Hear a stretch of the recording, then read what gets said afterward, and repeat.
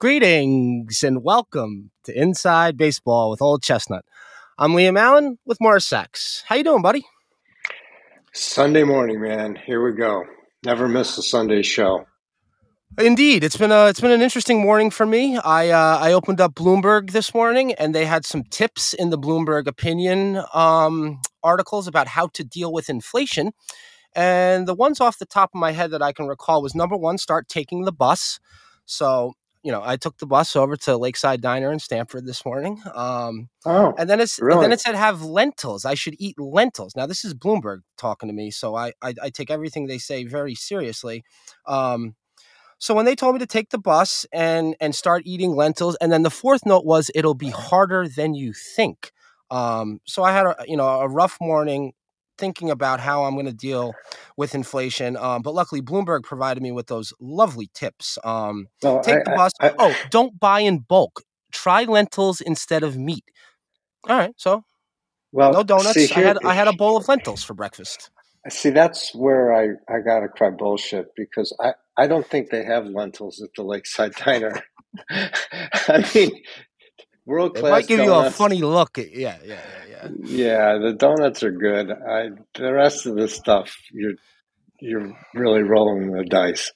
But anyway, so for some reason, Leslie has taken upon himself, and he has sent me not one but two care packages out to Scottsdale from Barney Greengrass. And wow.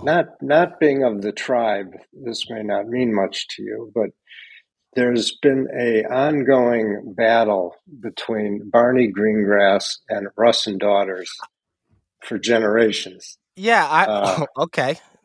And where do your loyalties fall? Well, like Winston Churchill, late in life, I've switched parties, and I'm now a Barney Greengrass guy. Wow, incredible! I can My only wife imagine. is a Russ and Daughters. My wife swears by Russ and Daughters. Oh man, now you got me wanting smoked liver or something. Oh, it's chopped liver. The problem with and no disrespect to Amy, but the Irish in the appetizer business is not. You need a Jew. Thank you. You need an Ashkenazi Jew. For the listeners that don't know what Barney Greengrass is or Russ and Daughters, those are both legacy Jewish. Is it a deli? You call it a deli? Well, Russ and Daughters is technically an appetizer store.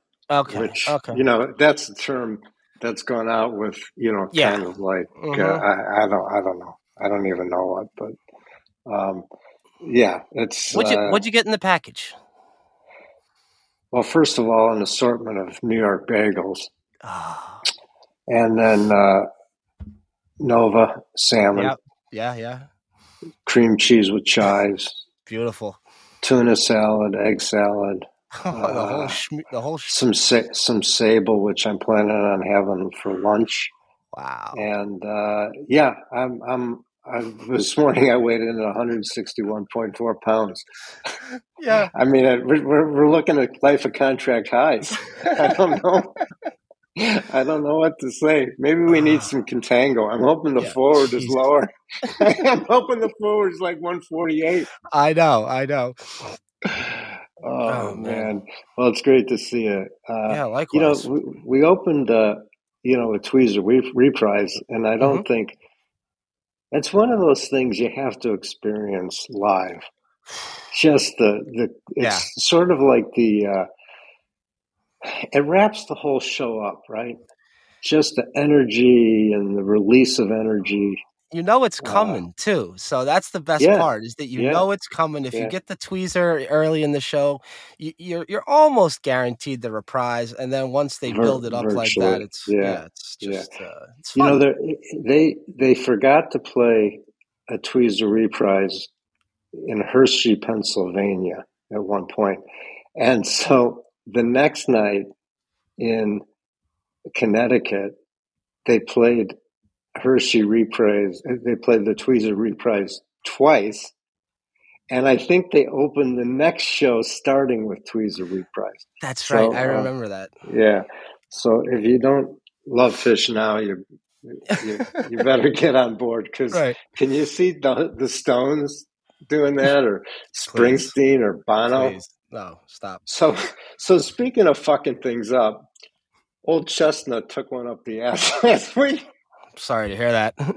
That's all right. If you noticed, if we noticed, right? The older you get, it doesn't bother you so much. Oh, jeez.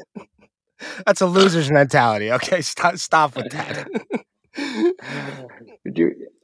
Why? Because the timeline's getting shorter. Because now that we're at 61, the timeline is shrinking. No. It's just because you know when you're younger, you don't know what to expect. So I'm 28 years old, and I'm scheduled to get my first adult physical, right? And I'm out to dinner the night before with two brokers from fundamental brokers called they went by the initials FBI. Okay. They were ultimately shut down for dealing cocaine. Okay. Which I discovered. Sean and I wake up one morning. We're living at 401 East 34th Street, and Stuart Varney, Business Morning. It's like Fundamental Brokers was raided this morning, and so at that point, I had all the swag from Fundamental Brokers, like the hat and the shirt and the gym bag. And in my underwear, I grabbed all of it. I ran down to the end of the hall and threw it all down right down the trash chute. Yeah, I mean, I didn't have anything wrong in there, but it's like I didn't want anything to do with those. Right. Yeah. So anyway, I'm out to dinner with the two guys from Fundamental Brokers. And they're in their mid-30s, and we were talking about something. And I mentioned I had the physical in the morning, and that's when they start to explain to you, well, you know what that means, don't you? And I'm like, well, no, not really. And they start to explain the digital exam. Understood. And at that point, I wasn't really familiar with that sort of thing. Right. And it didn't sound all that appealing, right? Understood. So I'm panicked because I mean, you know, it's like it's a whole new world becoming available. Interesting term. So anyway, they do the EKG, they do the weight, check this, check that, and the guy says, "Okay, stand up and drop your shorts." And I think, well, okay. And I start to turn around and he says, hang on. And I said, what? And he grabs my testicles and gives me an exam because at that age, it's not that uncommon for young men to have testicular cancer. But I didn't see that coming. And let me tell you something. The digital exam following up, I don't even remember that. Talk about the option, whether the guy's going to run, pass, or pitch the ball to the halfback. That wasn't what you were waiting for, right? No, so but by age 61, it's like I've been through this before. Yeah. Oh yeah. So so talking about what I screwed up at unlike many economists who we shall not name, like David Rosenberg, or I don't know if he's still around, but there was an economist, Larry Meyer, who used to be at the Fed. Okay. Then he went private. I think he was like macroeconomic advisors, maybe. I'm not sure. Anyway, he always seemed like he was wrong. But the SPOOs were up 6%. The metals were down 3%. And I don't know what else. Oh, but the 10-year swap rate was up 18 basis points. And the 2-year note touched 2%. So I guess I'll say we can pat ourselves on the back because we've been predicting the short rates were going to go up. And so long story short, before I get into another probably wrong forecast, when did we get in the business of making forecasts anyway? It's out of our control. It's just the way the conversation unfolds. I guess I can't help myself. So 2s to 10s the sort of the quintessential benchmark. And by the way, anyone who says tens twos, it's like L, not L for love. Yeah, understood. The pros don't say tens twos. Okay. Twos tens has got to be somewhere in the low 20s in terms of basis points. Okay. Not perfectly flat, but flat. Yeah. Is it going to invert? I don't know. I do think you have a scenario where it might actually invert. It might invert pretty good, but it's hard to know. There's a lot of things in the air, and then the biggest one of them is what's going to happen with the Fed's balance sheet. I spent some time speaking with Snowboard Fish Fan yesterday about the Fed and the mortgage market and what's politically acceptable, what's not politically acceptable. So we're going to have to wait and see on that. But I think you and I would agree. Certainly, I feel strongly in my career, I've never seen the lining up of the administration, the Treasury, and the Fed of the need to raise rates. And there's debate about whether the 25 or 50. I think that's a less important debate. I want to go back to what I said last week, which I've still not been proven wrong on. But they're just going to tighten some number until the inflation stops. If that's and they've said that. Yep. Yeah, but they've said that, yes. Well, what I would like to say instead of saying but, in the past, they've done what I've said without saying that they were going to do it. So as you pointed out, everyone's complaining about the inflation. And even Stan Druck had something that you'd sent me talking about how the poor people get beat up with inflation. And it's, I hate to break people down into cohorts, but the less money you have, the more vulnerable you are to changes in what you would call your fixed costs. And when you're hand to mouth, the fixed cost is gasoline, which is up. It's food, which is up. And it's rent, which is up. So, nobody likes to see that. It's coming in an interesting time because, I repeat over and over again, I'm not trained as an economist. Although having seen the work economists have done, I don't know that being trained as an economist is much value. But to the untrained eye, it seems to me what we have here is a classic growth pattern based on inventory replacement. So you've seen prices of raw materials go up. Inventories have shrunk. Lead times have been extending. Now they're starting to come down. You have very high capacity utilization rates. And as the inventories get rebuilt and the consumer's pressed because of higher prices, the economy is going to slow. And I think I've seen some projections that you're going to have almost zero growth in the quarters to come. And I would say I didn't get the timing right on this necessarily, but way back when I began my podcast career on that,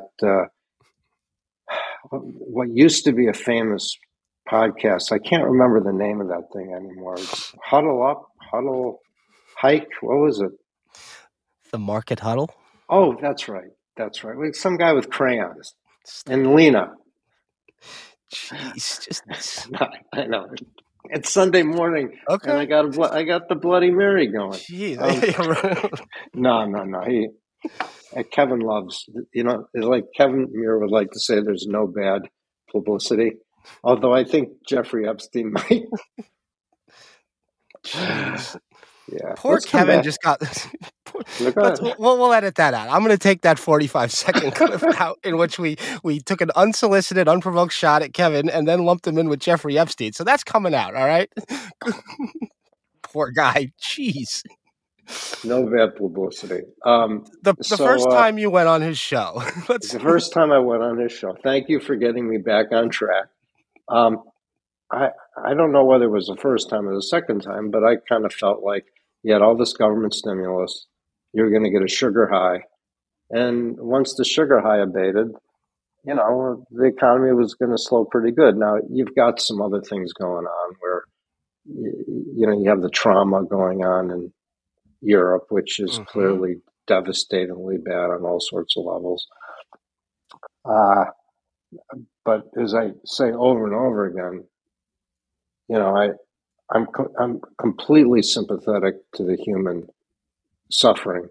Um, I don't see any point in me belaboring what's going on in that regard because for me, I don't add any value to that. I mean, do you want me to be the warm fuzzy guy? I mean, yeah, it's terrible, but if you're listening, I think you're listening for what do we think is going on in the market, and was there something in the past that I saw that might be of help, and maybe what do I see in the future, and you know, it, you have to cross that ethical void.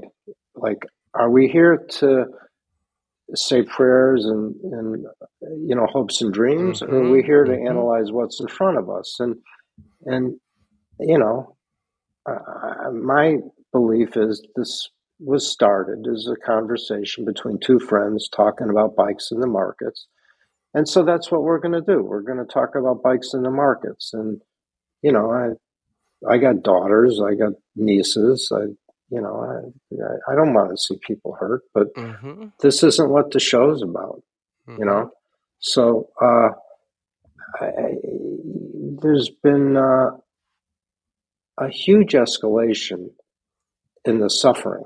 Okay, uh, I have sort of been of the opinion that this thing has got a relatively short burn rate for a number of reasons. Reason number one is because, really, in an unprecedented way, you've seen the world gang up on Russia, right? We talked Mm-hmm. about several weeks ago, like bumping them off the SWIFT system and how that would never happen. Well, that's so far behind you, you can't trip over it anymore, right? And Mm-hmm. now people aren't selling aluminum to Russia, and and I made the comment. I thought Russia would run out of money. Okay, and in our new and improved website that I just spent $47 for a year, there goes the marketing budget.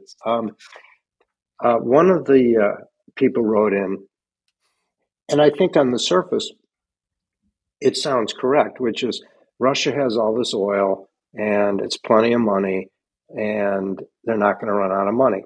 So I forgot who wrote that in, and I'd like to say on the surface, uh, I'll agree with you, uh, except I may have mentioned this, but one of my former colleagues and I, back when we were at Greenwich Capital, when Russia was like the new thing, and we were being told be more like long term Yep. capital. Uh, my friend, colleague Robbie and I flew over to Moscow in February of Mm-hmm. all Mm-hmm. times, and I think I've talked about that. Mm-hmm. And looking back, I probably ended up sleeping in the bed that Trump did that had the prostitutes urinate on him because Jesus. it sure smelled like that. No, I'm kidding. That's You just never it. know. You never know, Gary. You never know. Right. Um, but Jeez. um, so Robbie and I were trying to figure out. Russia was issuing all these treasury bills. Mm-hmm. So, and I don't remember the numbers, but it was basically this: you could buy a Russian treasury bill at 18%. You could take the bill to a Russian bank, give them the bill, and they would loan you the money at 14%. So you'd Wow. make, let's say, Mm-hmm. 400 basis points, and you had no risk Mm-hmm. because you posted the bills as collateral. The problem is, you it would tie up capital on your balance sheet, and a lot of times you would have to post some margins, so 5% or 10%. So we were not. so Cavalier is saying, well, if they blow up, fuck you.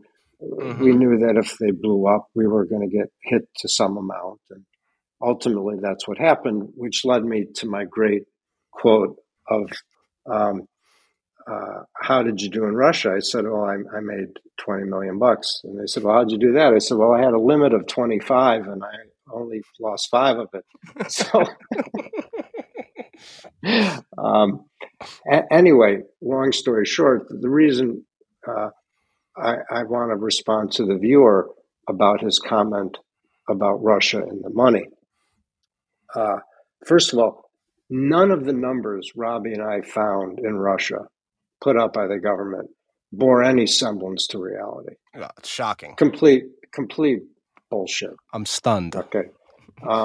What we were trying to do, this is one of Robbie's great talents. You can throw him in any situation, and in short order, he will figure it out.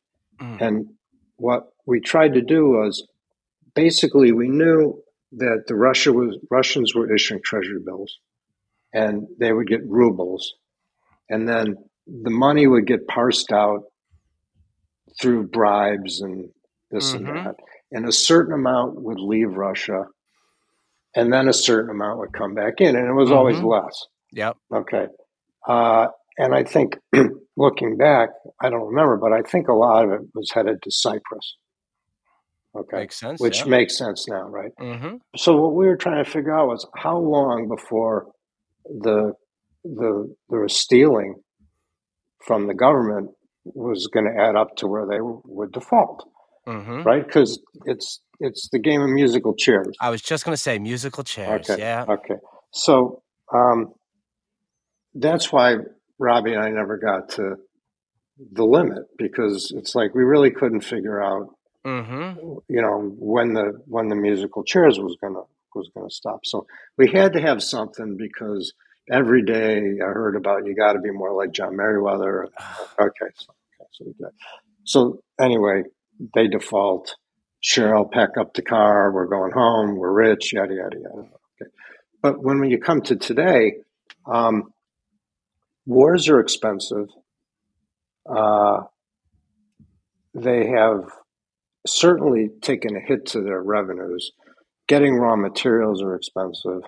Now, if there's one country in the world that knows how to suffer, it's Russia. And I don't know if I've mentioned this to you, but Cheryl has this charter aircraft business she runs, where they deliver human organs and stuff like that. So the chief pilot, his father is Russian. Okay. But during World War II, he fought not only for the Russians, but for the Germans, which, by the way, I don't think was terribly unusual. I think that happened a lot. Okay. Okay. Until after the war, when the Russians invaded Germany and they just raped 90% of the women. But, to the victors go the spoils. Jeez. Yeah. But so the thing about the Russians was, and this is the pilot story, they are in a troop carrier, and the guys are getting off, and every other guy getting off gets handed a gun with ammo. And to the guy that didn't get the gun, they said, well, wait till somebody's dead and just grab his gun. Jeez. True story. I mean, so I'm not surprised. Everything you've read in the last 3, 4, whatever this is, week 3, is like, that's still going on. Oh, dude, there's a book I read 25, 30 years ago called Gulag by Anne Applebaum. Okay. It talks about the camps. So Gulag is a, what's the word? Not anagram, but like acronym? An acronym. Yeah, right.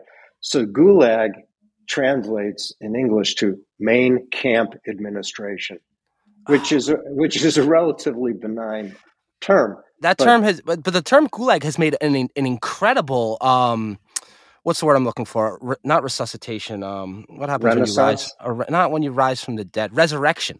Okay. The word Gulag has had an incredible resurrection because of some stupid video game, like whatever the game kids play, but that term is used all the time nowadays by younger people. See in the gulag. Or he got he got sent to the gulag. Right. Yeah. No, it's totally a modern term again. But yeah, so the book. Go ahead. Well, I was just going to say, there's something about me. There's something about Jews reading about how terrible it is. Oh yeah. Anyway, I don't know how we got to gulag, but it's just the Russian people know how to. I mean, I'm not saying they like it, but they know how to suffer, and Putin is going to run them into the ground. So whether they run out of money or not, who knows? I think the bigger issue is whether the money stops flowing to Putin's inner circle, or if his inner circle decides he's fucked this up and there's no end game, and they take him out. But I could be wrong, but I don't expect this to go on for 6 months. I think this is a much shorter situation. The thing that the story that got a lot of traction Friday was the bond payment that Russia made, where they were wondering if they would make the payment, if they could make the payment, or like logistically, whoever was involved. I think it was Citi and JP Morgan, however they would process it.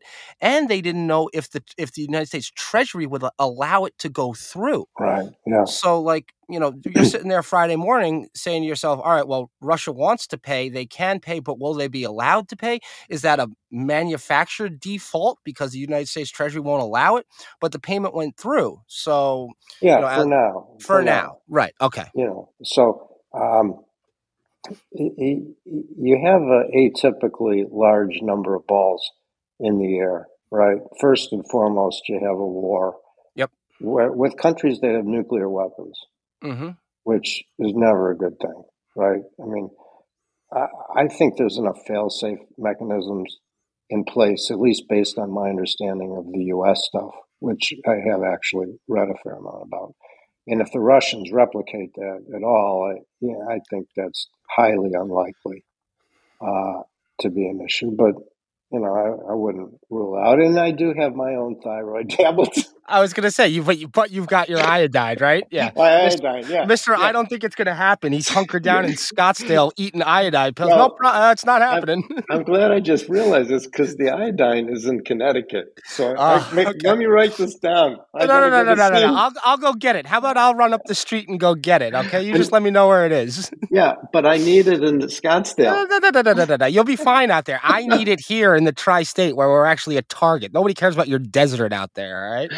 Jeez. Oh, yeah. So between the world shutting off Russia and the Russian government and the oligarchs saying, what the fuck, I suspect. So I think to your point, and I might have used the term last week, I think we saw equities with a tremendous relief rally. And I think that when you look at the Kevin Muir stuff, you'll see that the big rallies occur in bear markets. So I mentioned, I've made a huge investment in our website of was it $47, and I put up a few charts there. And of course, in my haste and enthusiasm to get them up, not everything is completely correct. But did you have a screenshot with some of your open tabs? Because those are my favorites. When you send me screenshots and I get to see what else you're looking at. Girls going wild. Right, exactly. Oh, you said it. Yeah. But I digress.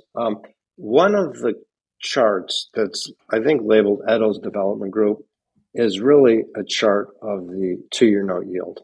And if I'm doing this from memory, but in October, the 2-year note yielded something like 25 basis points. And last week it touched 2%. So it's a move of basically 175 basis points. And you may recall over the year of us podcasting when Snowboard Fish Fan and I would run these trade analytics, I would say, and he would agree, we run stress tests assuming you can get 200 basis point moves in 3 months. And for the last several years, you never really had that, right? But now you have it. And so I don't know how many of these young rocket scientists out there have built this sort of thing into their model. The other thing that's going on, and I forget whether I was speaking to Fish Fan or my friend Robbie, but a lot of guys like to use these regression analysis. And so for the untrained person, that means they'll look at the last number of years, 3 years, 5 years, 10 years, 15 years. It's virtually never 20, just because it just doesn't work that way. And then they'll run relationship statistics, like, if it rains on Tuesday, does the stock market go up? And all sorts of things, because now computing power is cheap. And they'll come up with things that in the past have correlated to one another. So one of the big ones for a long time was this risk parity thing, where is rates would go down, stocks would go up, and the stocks would go down, rates would go down. And that's where your Ray Dalio, risk parity, Dave Zervos. And to be fair, these guys minted a lot of money out of it. Okay. So that was a relationship that I think up until recently held pretty good. The last few months, my short-term memory is a little impaired. I guess it's from all the nitrous oxide at the Fish concerts. Yeah, it's Sunday morning. I'm just kidding. The stock market's gone down and rates have gone up, which is death to interest rate parity, right? Yeah. But, I guess long-winded explanation, the world's a little different. And so all of these, kind of things that people relied on, they're getting thrown out, because when's the last time you had 10% consumer price increase? You had inflation, not inflation, but unemployment at structural zero. You had capacity utilization at this. You had deficits of that. We're in uncharted territory. So to try and use regression analysis, I mean, do what you want. Right. I think we're like in a brave new world, and which, as I've said to you any number of times, makes me look in the mirror in the morning with my belief in the gold is choose your enemies wisely. That's who you become most like. Wow. Or, where's my tinfoil hat? I'll just make another one. Wait, I can't. There's inflation. I have no you're out of aluminum. Yeah, what do? I guess you get the funnel, and you look like the Tin Man. Right. But so what I've learned is I have become older. First and foremost is don't get older. That's job one. But I tried, and you're out of luck. The clock's ticking, and you can run, but you can't hide, right? I think I might have said this not that long ago. One of the particularly hard parts about trading is differentiating between being early and being wrong. Okay. And so I would have expected by now the price of metals to go crazy. Now, it's all a matter of where you sit, right? Because when I got into gold through options, it was $1,200 or $1,300 an ounce. So it's up 50%, right? And the reason I haven't made more money, and to be honest with you, I don't even really know my P&L on the thing at this point. If I'm up, it's marginal. But Understood. I've owned options, and they've had a lot of time decay, which means as time goes by, the option drops in value. And I think initially the implied volatility on the options, what you pay in terms of premium, was very reasonable. And then I had to roll at much higher implied volatility levels. So between all those things, I would say I've underwhelmed had I just bought the spot. Okay. Okay. But as I've said to you before, this point in my life, I'm not looking to make 5%, 10%. I'm trying to see if I can take the big bat with the fastball and knock it out of the park, because that's kind of what I feel like doing now. On one hand, I question why the market hasn't perceived the value in these things.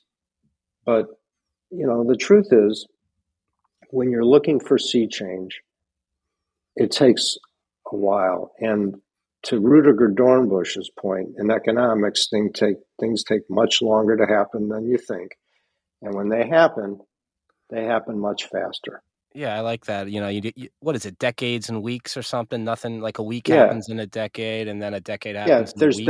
There's decades where nothing happens, and there's weeks where decades happen. Okay. Yeah. So, and maybe it's not this week or next week, or maybe it's not even for another year or two, but you really have a legitimate issue now with banning a foreign government from using payment systems and embargoing their imports and their exports.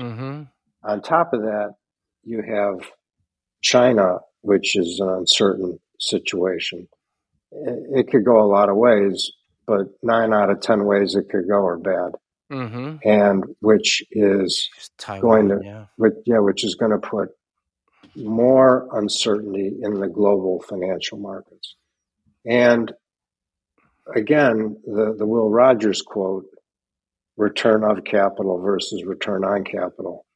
And the big complaint about gold, of which I'm in the camp of, is there's no yield. It just sits there. And if you hold gold for 100 years, you get what you get. If you look at confusion of confusions, and you talk about businesses being trees and them growing, and when one branch dies, another branch grows. Well, I would think in a static environment, you'd rather have the tree generating new branches rather than the lump of gold. But we're not talking about 100 years. We're talking about what's happening in the next 18 to 24 months, right?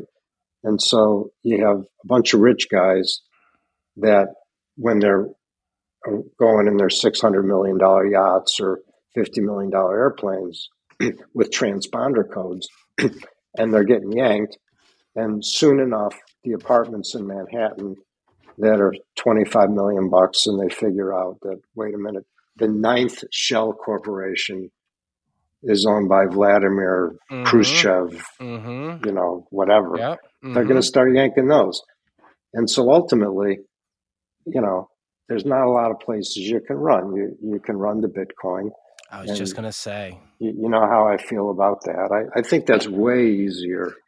Can I ask you a question? Has that fucked up your gold opinion? Let me portray it. You're, what's the word I'm looking for? I don't want to say distaste because it's stronger than that. Your disdain for Bitcoin. Yeah, right. Has that clouded your vision, your gold vision? Well, it's fucked up my gold trade for sure. Yeah. Because you do have people who are in it because they think it's the new gold. I know. The reason I'm not a buyer of that is because it's not gold. You can lose the password. More importantly, I firmly believe if the governments put their mind to it, they can stop the trading to a large extent in the Bitcoin. And they can easily do it in the United States. Can you do it in China and Russia? See, I don't know. Some people will say no to that. Some people will say absolutely not. They'll be like, period, stop. That like we can't even have this conversation because they can't do that. I'll find people that'll argue. Explain to me that they can't stop they can't shut down Bitcoin like that. They can't pull the plug. It's too decentralized. I can tell you exactly why they're wrong. Okay. So again, on our website, there was a paper written by the Rand Corporation, 1962. And so they show, there's 3 pictures. And I like pictures because, I'm no good with the math. And when you explain it to me simply, I kind of get it. So if I remember, there's a there's three pictures. Mm-hmm. One is a centralized information system.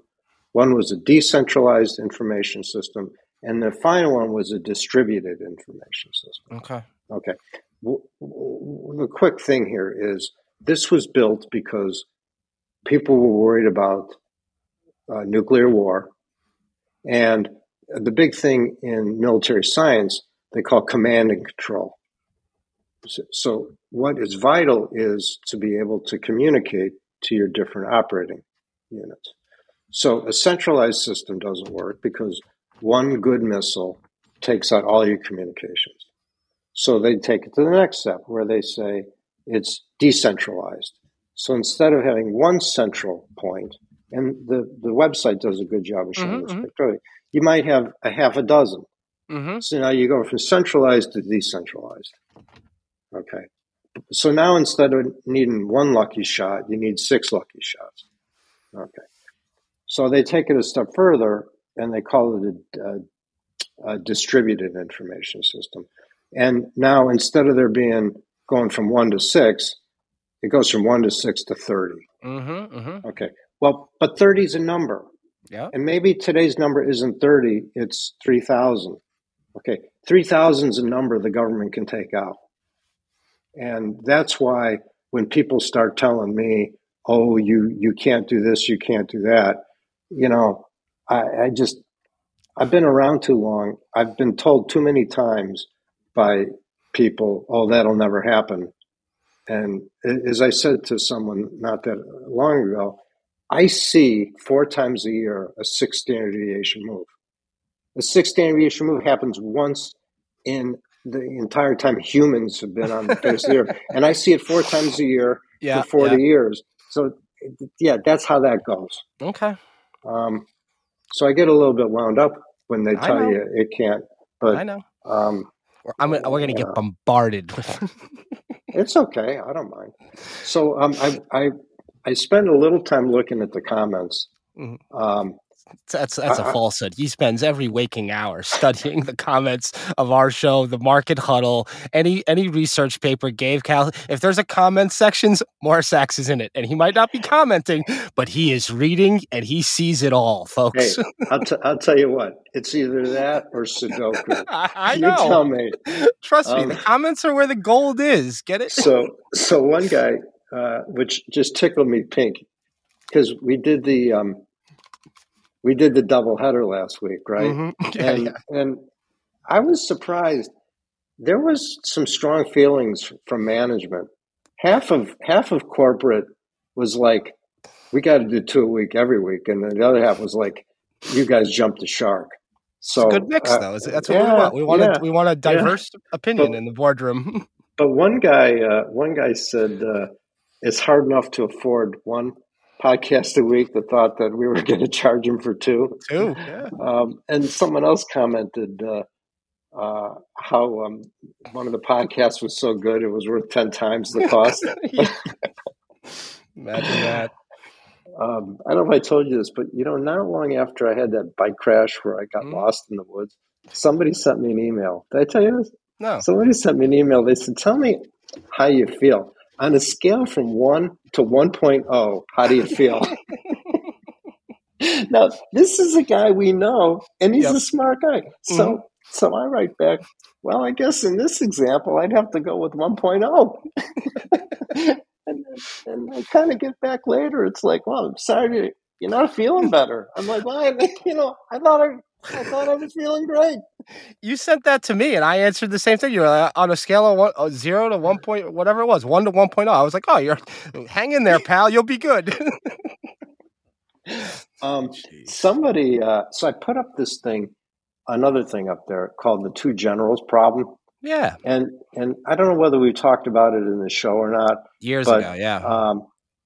It's another one of these things which it disappoints me in the way the education system works. So you take a guy like me, okay, who in 5th grade, they wanted to hold me back a year because I was so bad with math, right?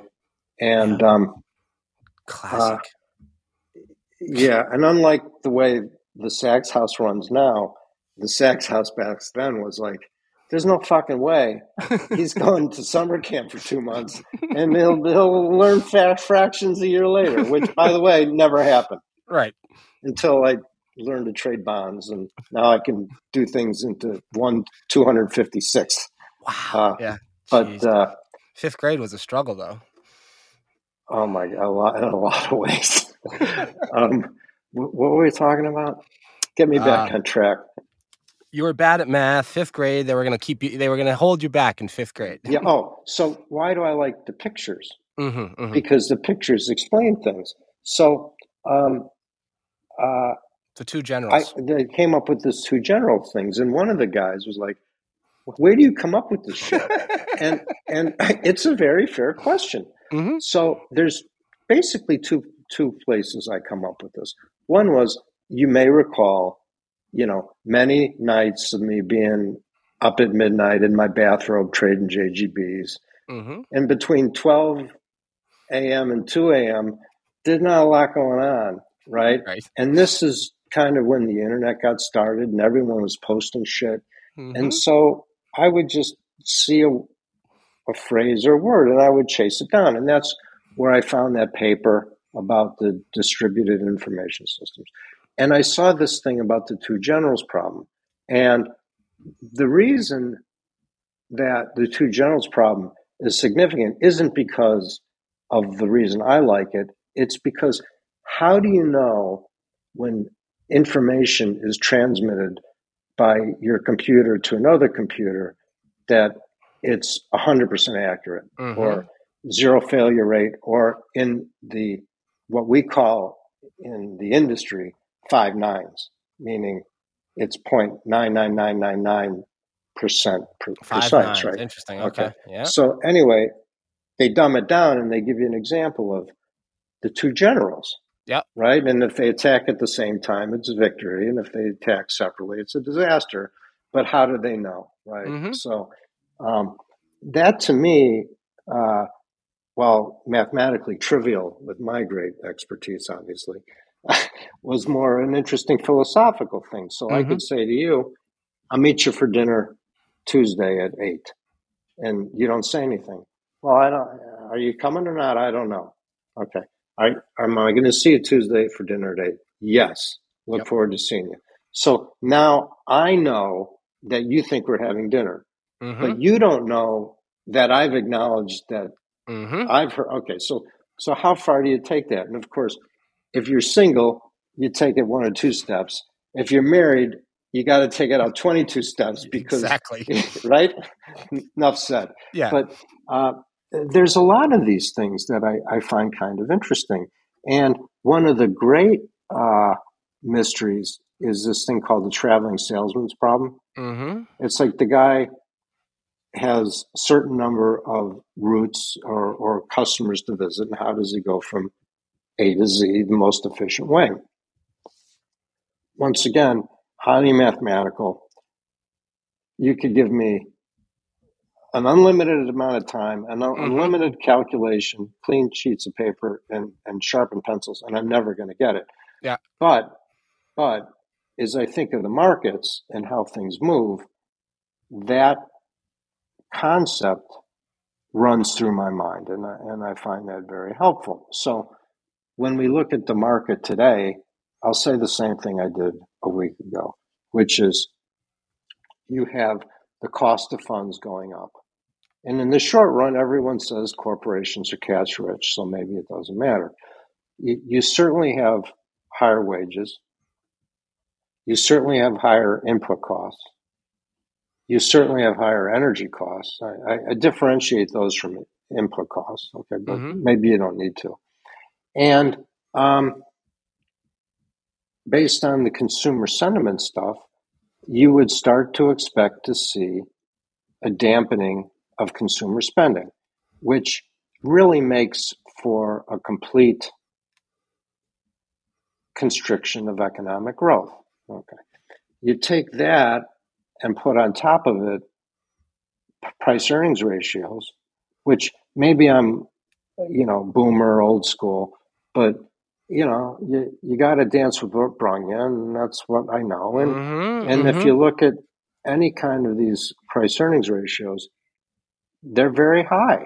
Mm-hmm. Yeah. And so to me, the fact that, you know, the market had a big week, I mean, it's still down 10% for the year, right? Yeah, I wouldn't get carried away with getting Yeah, excited about yeah, Friday afternoon, the stupid yeah, melt up at 2 o'clock on yeah. Friday. Well, and that Short covering and whatever it was, the quadruple witching or whatever was going it, on, all those options and blah, blah, blah, blah, blah. it could be your Russian-made interest payment, which I don't really think really matters. But Right.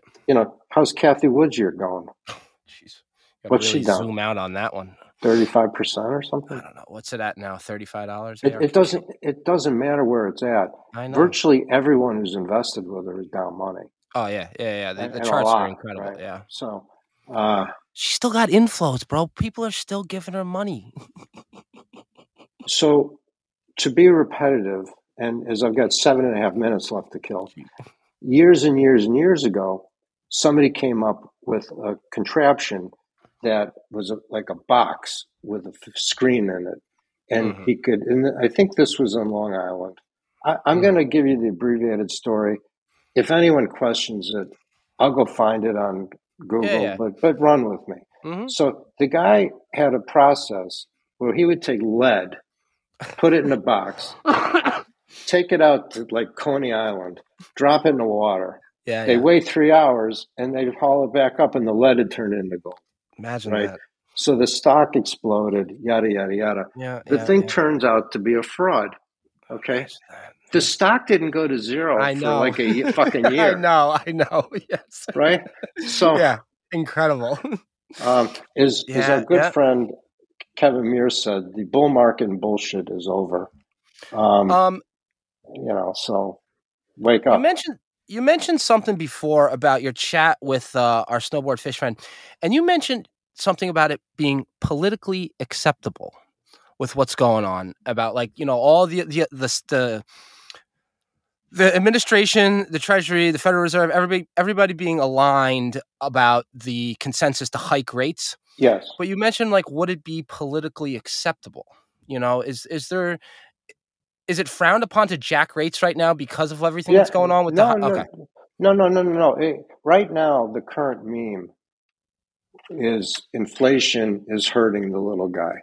And Mm-hmm. on top of that, it's sort of conventional wisdom that the low rates are helping the rich people. Mm-hmm. So you rarely get, in my experience, these things aligned where everybody likes the idea of raising rates and there's going to be no pushback. I mean, generally, you're going to get savers are going to tell you they like higher rates, Mm-hmm. Mm-hmm. and the guy who's seeing the the price of food going up, he doesn't, he likes seeing Mm-hmm. higher rates because, first of all, if he has any cash, he's going to start getting interest on it. And Yep. secondly, if he understands economics, that there is some correlation between hiking rates and slowing the economy and lower inflation.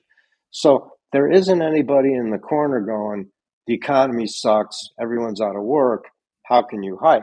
Yeah. It's the other way around. So Yeah. that's Yeah. why I continue to think putting a number on Uh-huh. the number of hikes and the terminal rate value it's a fool's errand because it's just going to go until it stops. And Yep. Yep. I don't Yep. know where that's going to be, and neither does anybody else. But one thing I'm pretty comfortable telling you is history has shown it takes like 18 months for changes in open market operations and Fed policy to work its way through the real economy. Wow. And so if they just started hiking in March of Yeah. Yeah. 2022, so it's September of 2023. So, yeah, you've got 18 months of hiking coming. Yeah. And that's why I think you have an unusually high chance of a reasonably inverted when I say reasonably inverted, like twos, tens being I don't know. I'm going to throw out a number of like minus 100, Okay, well, yeah. something like that. And how do I get that? No idea. Total pulled out of my ass. But Mm-hmm. you could get the 2-year note to 3%, and you could get the 10-year note to stay around here, Yeah. because the 10-year note is going to say, look, they're driving this into a recession. Inflation is going to come down. Negative real rates are going to go from -5 to -2, and why another reason why I like the metals again. You know, my I feel father would bad. be I feel terrible for you. my father would be so ashamed of me. But you're just going to have negative real rates for as far as the eye can see, and um, I don't know. It just goes against everything I believe in. I mentioned that I did a lot of trading in options 2 weeks Mm-hmm. ago, Mm-hmm. and one of the reasons was because of the way I have my tax structure set up, and there's different ways you can have entities, whether it's a S corp, whether it's a C corp, whether it's a limited partnership, whether it's a Mm-hmm. sole proprietorship, and not that I've mastered it, but I did get the taxation for dummies, and I read it, and that's worth a lot of money. But more importantly, the bulk of the options I had gotten into the point of being less than 90 days. And I may have mentioned this to you in the past. Sometime when you're a Jewish male, sometime between your bris and your bar mitzvah, one of the elders takes you for a walk, and they teach you option strategy. And one of the things they beat India is don't own options with less than 90 days to go. And so I had all this. A Talmudic law. It's unbelievable. I forget exactly. I know it in Hebrew. I can't say it in Yiddish. Yiddish. I But was gonna say. yeah, there's a prayer. We'll find it. We'll find it. We'll put it on the website. Yeah, it could be many, many Turkle upstrain. Okay. Anyway, but I didn't. I think this metals trade is going to take a long time to play out, It's gonna take and a lot of years off your life too. you have no idea. Oh, I don't. You have no idea. Anyway, so I rolled stuff out a good 6 months. So With the now, explain to me with the tax the C corp. You did it with the C corp. Explain to me what yeah, you do. Yeah. well, it's a little complicated, but each of these different corporations have different rules, Mm-hmm. and I treat it like a game, right? Mm-hmm. I didn't make up the rules. If you hit a ground ball and the guy throws it to first base before you get there, you're out. Well, that's a rule, right? Beautiful. And like John Wick, if we don't have rules, we live with the animals, right? Mm-hmm. Mm-hmm. So, in some entities, like a C corp, for instance, there's ways you can move assets into C corps and recognize gains, and then in the C corp, you can offset expenses, which you may not normally be able to do. Sounds like a freebie, right? Well, not exactly, because if you have a profit in a C corp, it's doubly taxed. The corporation pays a tax, Yeah. and you pay a tax on the distribution to the shareholders. Okay. So, on one hand, you get something by being able to write things off that you might not otherwise. But on the other side, if you show a profit, you're going to pay double tax, right? Mm-hmm. So don't show a profit. Well, as one of my real estate partners said, you watch your expenses, God will watch your revenues. Wow.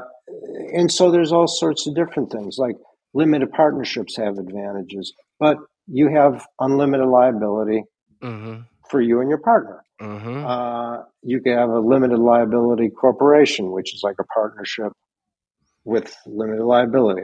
So there's all these sorts of things. And for the average guy, just trying to put money into a savings account for his kid's college education, these things don't come into play. I don't need to go to Delaware and set up a company.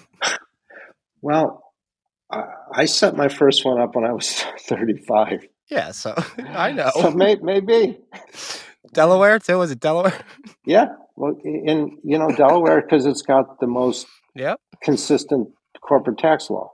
And plus it's Joe Biden's home state. Yeah. Okay.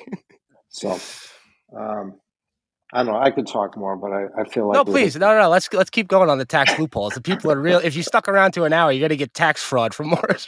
Excuse me, tax loopholes. The one thing I will say, and then I don't want to say a lot more about it. I know. Well, mostly because it implies I know what I'm talking about, and I mean, I don't know. I mean, do I? Maybe we'll get some tips. You never know. Maybe somebody will be like, "Hey, you're doing this wrong." The thing is, this real estate stuff. It seems to me like the way they've crafted those things it's just not right. Meaning, there's too many advantages. Now, it's not limited to wealthy people. I'll give you an example. Okay, so in Greenwich, there's a lady who one of the kids know, and so she'll come to the house and cut our hair. And it's no more or less than anything else, but she comes. The five of us get our hair cut. We pay her, and it's okay. So she's from like Brazil or Argentina, and what she and her brother and her sister have been doing for the last several years is they find a multifamily house in Port Chester, in Larchmont, in Mount Vernon, up the line in Connecticut. Yep. And they'll find them with good tenants, with good track records, and the owner needs to sell.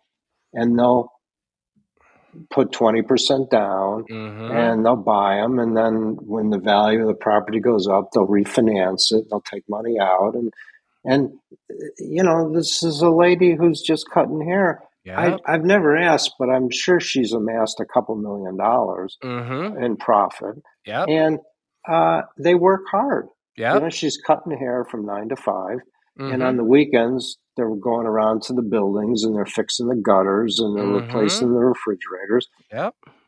So for people like that, the tax benefits are huge. So it's not just the rich guys like me that take advantage of these things. It's an opportunity for, average Joe to build some wealth. I've got a girlfriend that bought a house in Vermont, put it on Airbnb. She has never stepped foot in the house to spend a night there. She went, renovated it, turned it around, and she's got it booked for 18 months. She was like, no, you can go in like 2 years. She's like, I'm sold out. Yeah. Just a nice little humble cottage in Vermont. She caught the COVID thing right. Yeah. But by the way, she could sell it now because the prices are way up. It's incredible. Yep. And so, are the real estate tax laws advantageous to the owners? Yes. But anyone can be an owner. I mean, I guess if you're completely broke and don't have any brain, it's going to be a little harder. But no, I know that sounds kind of obnoxious.